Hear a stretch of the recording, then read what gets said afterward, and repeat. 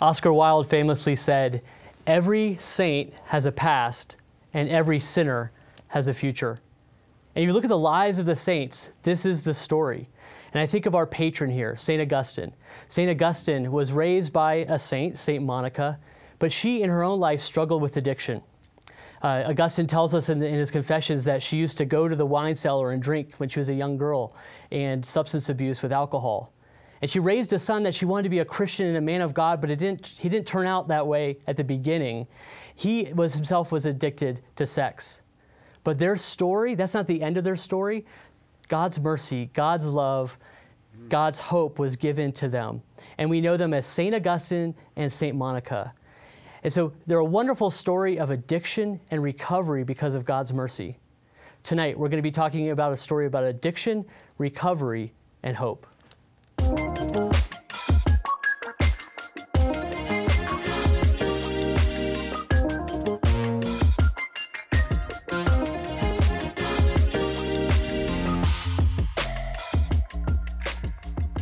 Hello, welcome to the Augustine Institute Show with Dr. Tim Gray. I'm Ben Akers filling in for him tonight. And tonight we're going to talk about a story about addiction and recovery and hope. My special guest tonight is the founder and CEO of Wall Street Productions. He's also the host of a podcast, a Bottom Line podcast. He's also the author of a book called The Big Hustle, a Boston Street kid's story of addiction and redemption. Please join me in welcoming Jim Walhberg. Thanks for joining me, Jim. Thank you so much for having me, Ben. Yeah. It's really great to be here. Well, I really enjoyed your book, The Big Hustle. If someone's at home, you're the one. Was that I'm You're the one who enjoyed it. I am the one. I really did. I'd never heard of it before. I read it last night and today, and it was a page turner, as Jim Caviezel, his forward says. This is like a thriller. Right. I want to get into your story about how it's a story of addiction and recovery and God's hope and mercy and God finding you in your life. But the first question I want to ask is, what made you want to write this book? That's an interesting question. I think I kind of always thought that I would maybe someday write a book. In fact, there was talk with secular publishers about doing that, but I never really felt comfortable with that. I did get to feel comfortable when I decided to do it with the faith-based publisher. Right. I thought that my story is a story of redemption. It's a story of faith. It's a story of God's love and mercy. And I'm not sure how good that's going to go with a secular publisher. Sure. Right. So I think I found the right people, and we embarked on this journey together. And we're pretty happy with the way things turned out, I think. Yeah, our Sunday Visitor is a wonderful apostolate. Sure. Yeah. They're a good partner and friends of the Augustine Institute. And so when I was reading this, if you had to sell this to Hollywood, who do you think would play you in the story? Well, I think... One of your brothers? Here's the thing, is that, it's a lot of this story is just a lost little boy, right? So it would have to be a number of people, right, from different age groups and different age brackets. We've actually talked about turning this into a film. So I really don't know. I don't know. I think maybe we would have to go out and discover a new talent for this. I didn't know your story until I read your book, and right. it was gripping, as I mentioned. How would you start your story? Where does your story start? Well, I think my story starts in a 3-bedroom apartment in Dorchester, Massachusetts, one of 9 children, starved for attention, lost, not really feeling like that I was being seen or heard, there was a lot going on. There's a lot of craziness, and there was my parents were very busy just trying to put food on the table. And so I was sort of searching for attention, and I was looking for it in all the wrong places, I was, I think, 8 or 9 years old. I had my first drink on that little dead-end street in that 3-bedroom apartment, hanging out with some older kids in the neighborhood. And I wasn't so much after the alcohol as much as I was after their acceptance and their attention, right? And I got that. So I had a drink or a couple of drinks. Nothing really happened. I didn't have any real physical reaction. I wasn't really drunk or anything, but I think I was drunk on their paying attention to me and me sort of, I mattered to somebody. I was able to be funny. I was whatever it was. And so I became really aware of that more than anything else, I think. Is that a common story? I know you work with opioid addiction and families that have struggled with that. Is that a common story about someone being starved for attention and they try to distract themselves? So I think for me, in the way I look at addiction in general, right, I think there are different paths to addiction. I think that my path was more of a traditional path to addiction, if that means something. I think, it started out, with a drink, a cigarette, and it progressed on to much more dangerous drugs. And the opioid epidemic is something different because a lot of these young people are starting with the most dangerous drugs known to man. And a lot of these young people started with a prescription from a doctor, right? And these young people were on the fast track for success. They never exhibited any sort of addictive nature. They never really got in trouble. It wasn't that kind of a journey for them. It was a trusted person in the community with a white jacket and a stethoscope and an education and a diploma handed them a little piece of paper and said, "I'll take the pain away for you," right? And they gave them drugs that they claim that less than 1% of the people who took them became addicted. But the truth of the matter is like 90% of the people I took them became addicted. Oh, that's terrible. With your story of addiction, it seems quickly to juvenile delinquency, to prison even. Yeah. I'm sure that's not what your parents had hoped for you. Yeah, I mean, so I started out, from as far back as I can remember, I was always into something. From kindergarten was the first time I played hooky in school. And so, I made it to the 7th grade. And from kindergarten, or from the 1st grade to the 7th grade, I went to 7 different schools.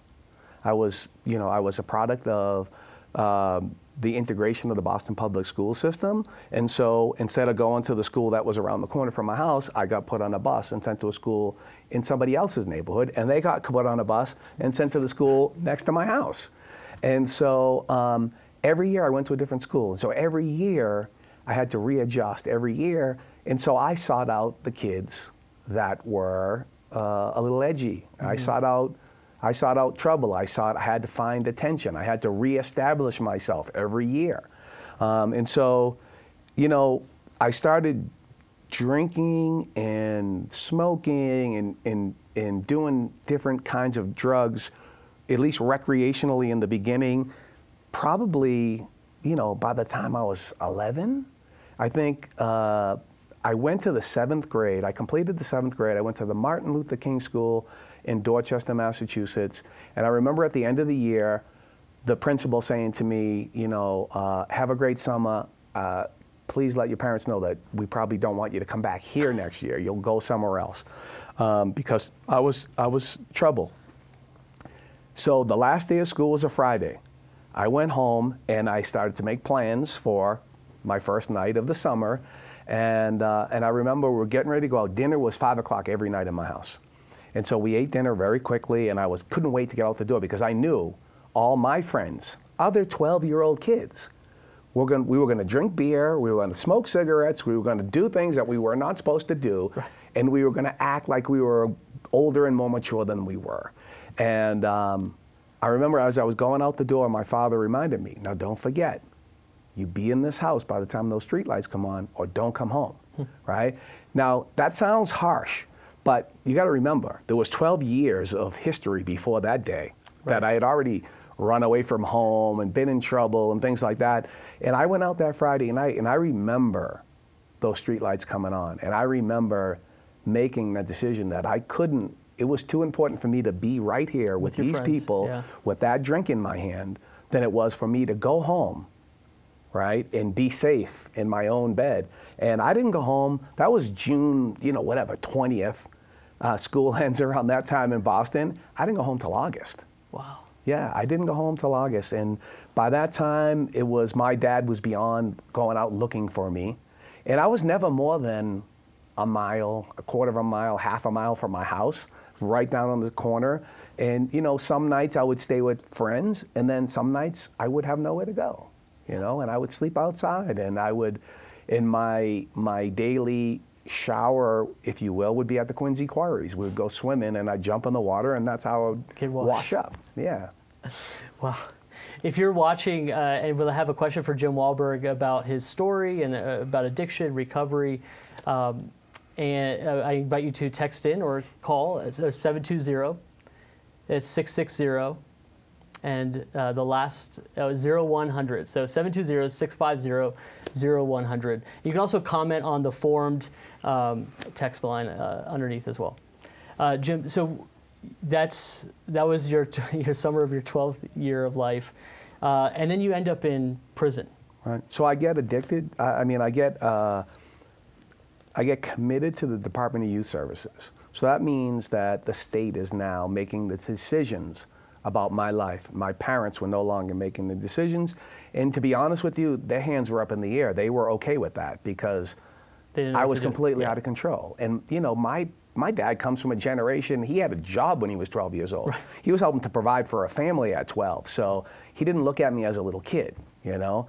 And so the state was making the decisions. And, you know, it was a series of, I would get in trouble, I would get locked up, and instead of, after a period of time of being locked up, they wouldn't send me home, they would send me to foster care or to a group home.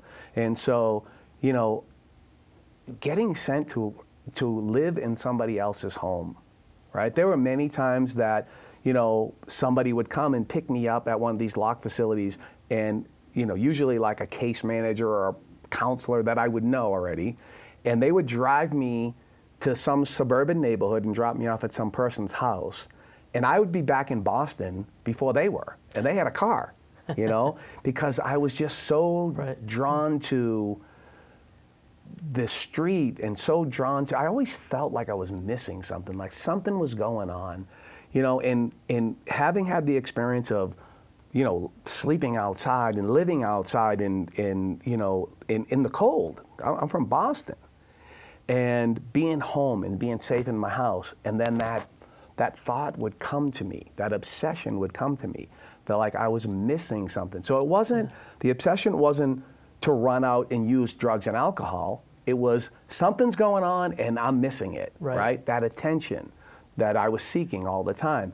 And so I would climb out the window of my house and run down to the corner, and many times there was nobody there. And now I couldn't get back in the house. Right? So it was, I would consume alcohol to sort of soothe that pain and that loneliness and the shame of, you know, living in the streets. Right.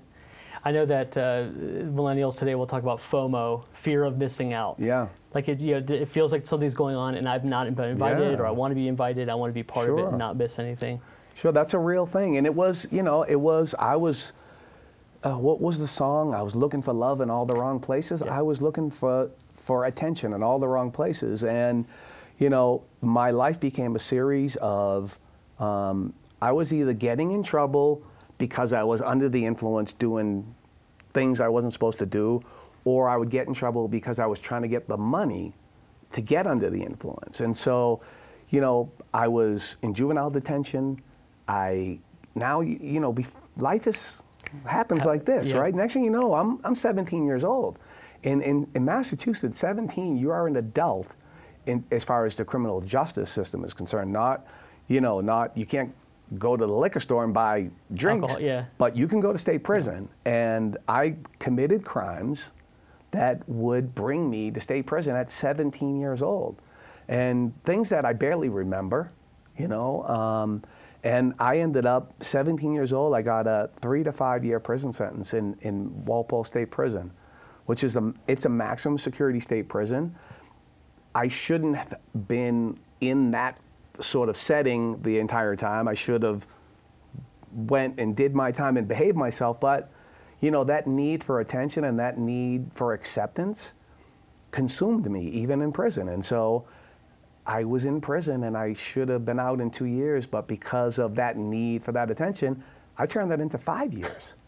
And I did 5 years, and it came time for me to get out, and I was essentially, I was a crazy person at that point, right? I understood prison. I didn't understand the world anymore because it had passed me by. And I get out, and the first thing I did was pick up a drink because I needed something to soothe that fear that I was consumed in. And, you know, I was out 6 months. And for that 6 months, I consumed as much alcohol and as much drugs as I could get in my body. And then 6 months, almost to the day later, I found myself in a police station, covered with blood, and had no idea why I was there. And I come to find out that I had robbed a Boston police officer's house. And he came home in the middle of the night while I was in his house. And that blood that was all over me was my blood.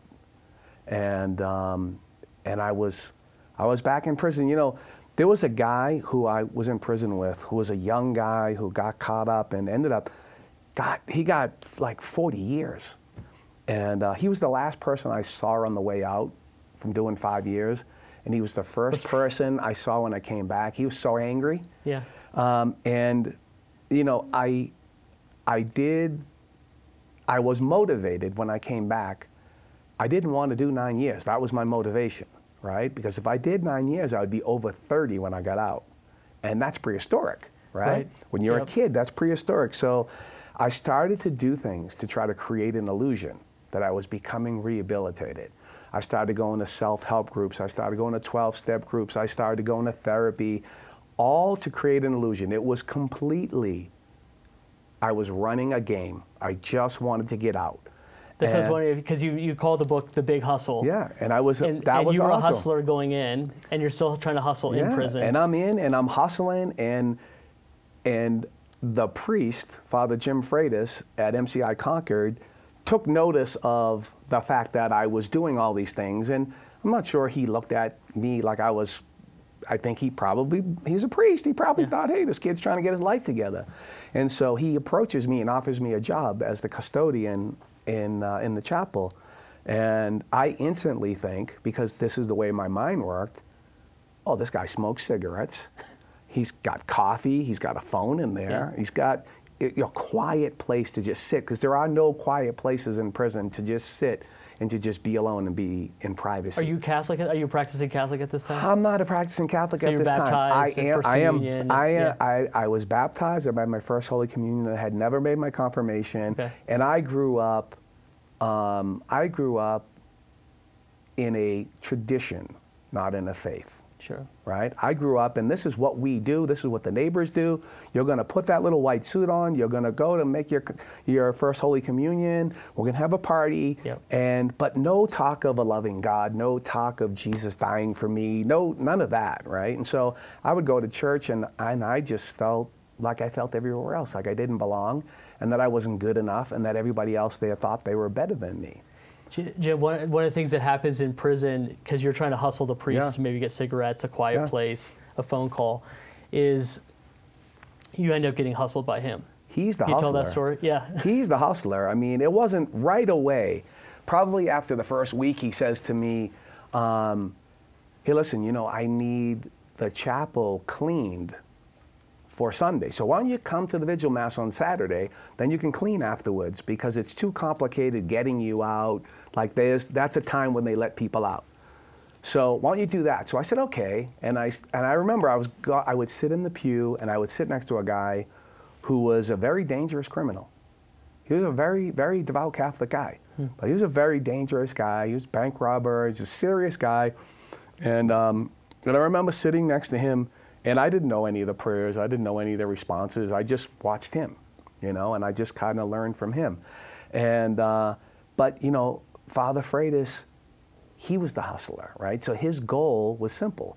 His goal was to get me to the foot of the cross. He was trying to bring me back in the fold, right? And to maybe expose me to this loving, merciful God that is the God that we believe in, right? That our faith is grounded in. And I remember he said to me after a couple of weeks of working, he said, hey, we have a very special guest coming next week. And I was like, really, Father, who's that? And he said, Mother Teresa is coming to this prison. And I said, that's amazing, Father. Who's Mother Teresa?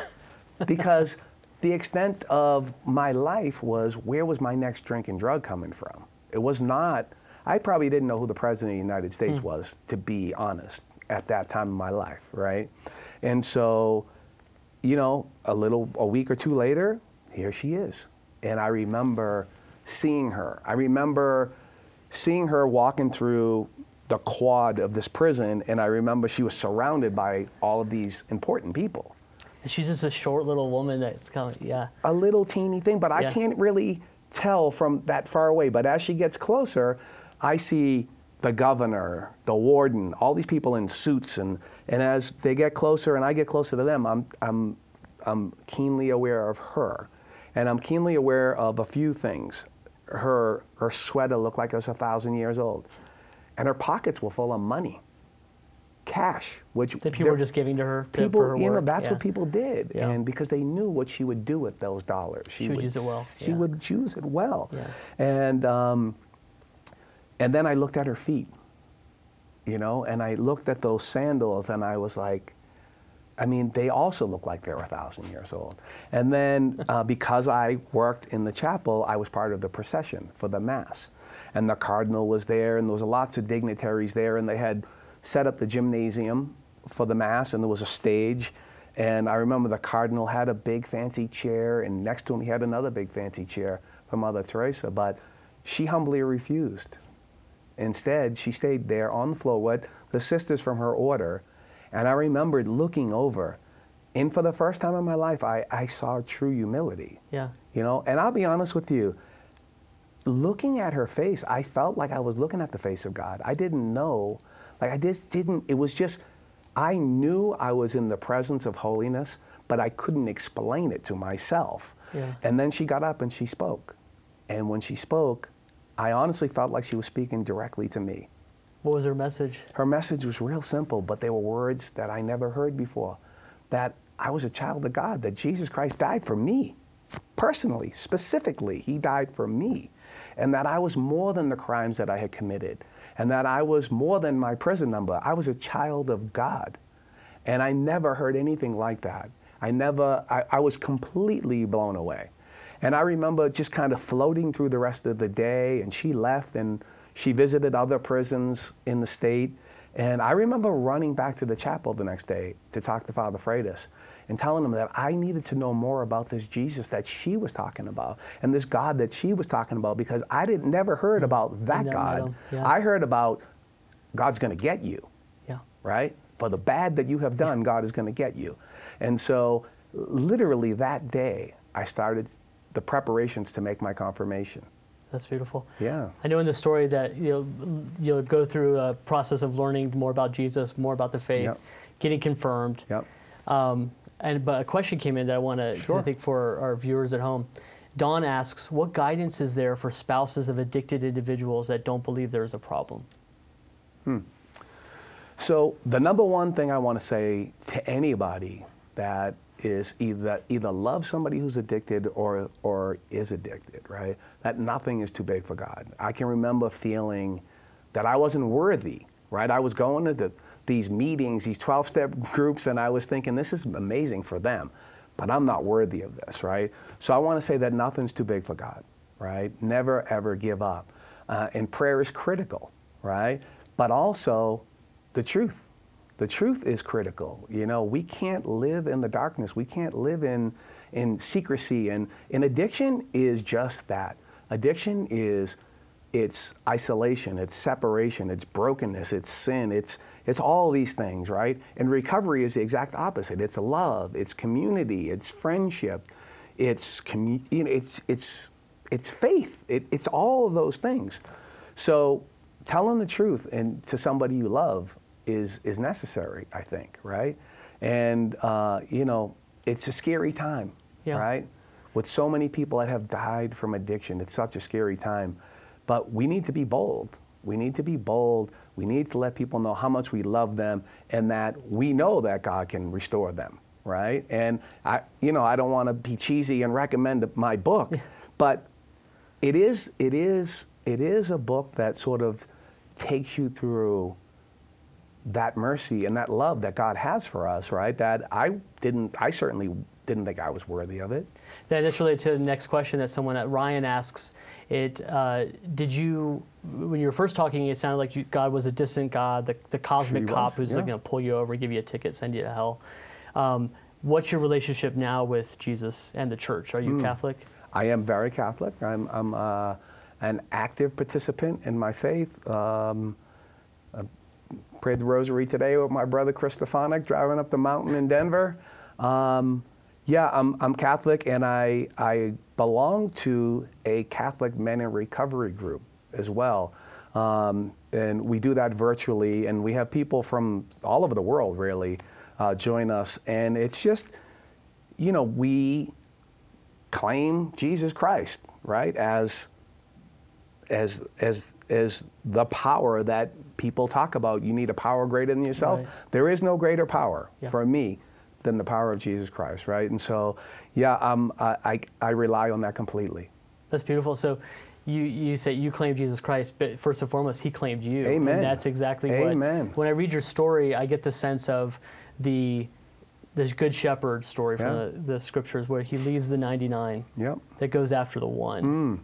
And I just saw, all the darkness that you experienced in your life, that you shared at the beginning of your life, in prison, in solitary confinement for many years in the prison, that the Lord still was looking for you, and he found you. And I'm really grateful for you sharing that. I once asked, in a moment of real emotion, I asked a priest, why me? Like, all the people that I know that were there that day that Mother Teresa was there, and all the people that I spent all these years in prison with that are still there or been in and out or dead, or why me? And he said, why not you? You're a child of God, right? And I don't know, man. I know that for me, that I had almost like a white light experience that day with Mother Teresa, right? And I walked away from that. Over the course of those years, I came out of prison in the middle of the biggest scandal the church had ever faced, Up in Boston, Ground Zero in Boston, and I was being given permission that I didn't have to believe in the faith of my childhood, or I could create my own conception of God, which for me is a dangerous thing for me. Right? I won't speak for anybody else, but for me, that's a dangerous thing. And so after having that experience and having that sort of melting of my heart and falling in love with Jesus, I walked away from that. And I'll tell you, when you walk away from that, the feeling of doom comes back pretty quickly. So I was able to not use the drink or not use drugs, and I was able to get married and have children and buy a home, and for all outward sake, I was a successful person, right?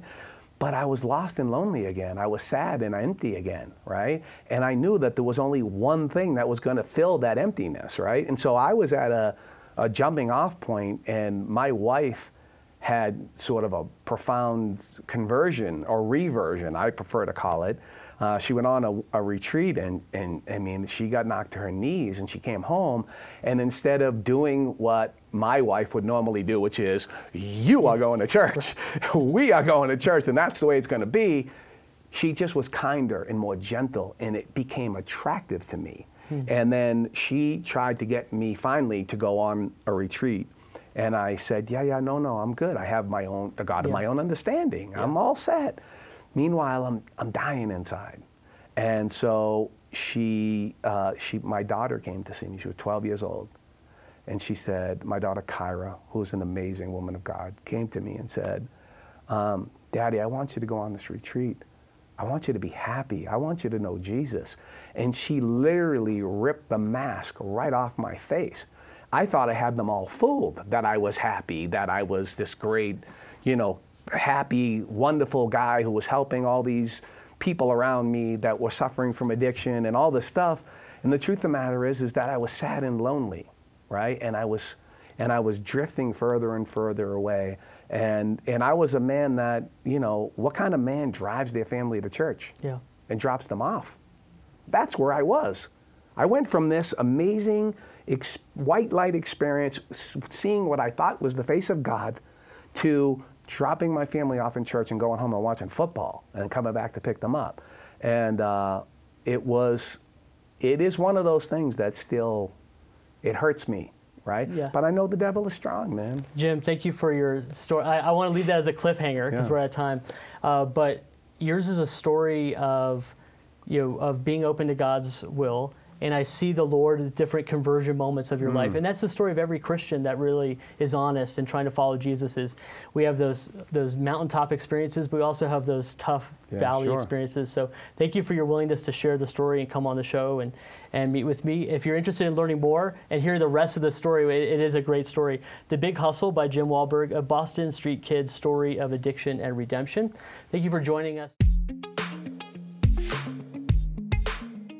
You can watch this show in video format by visiting formed.org.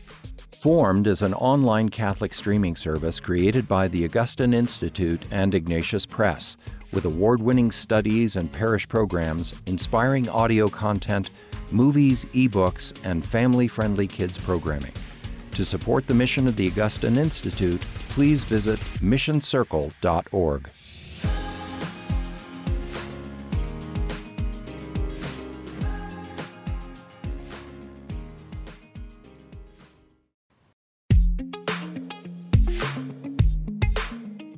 You can watch this show in video format by visiting formed.org.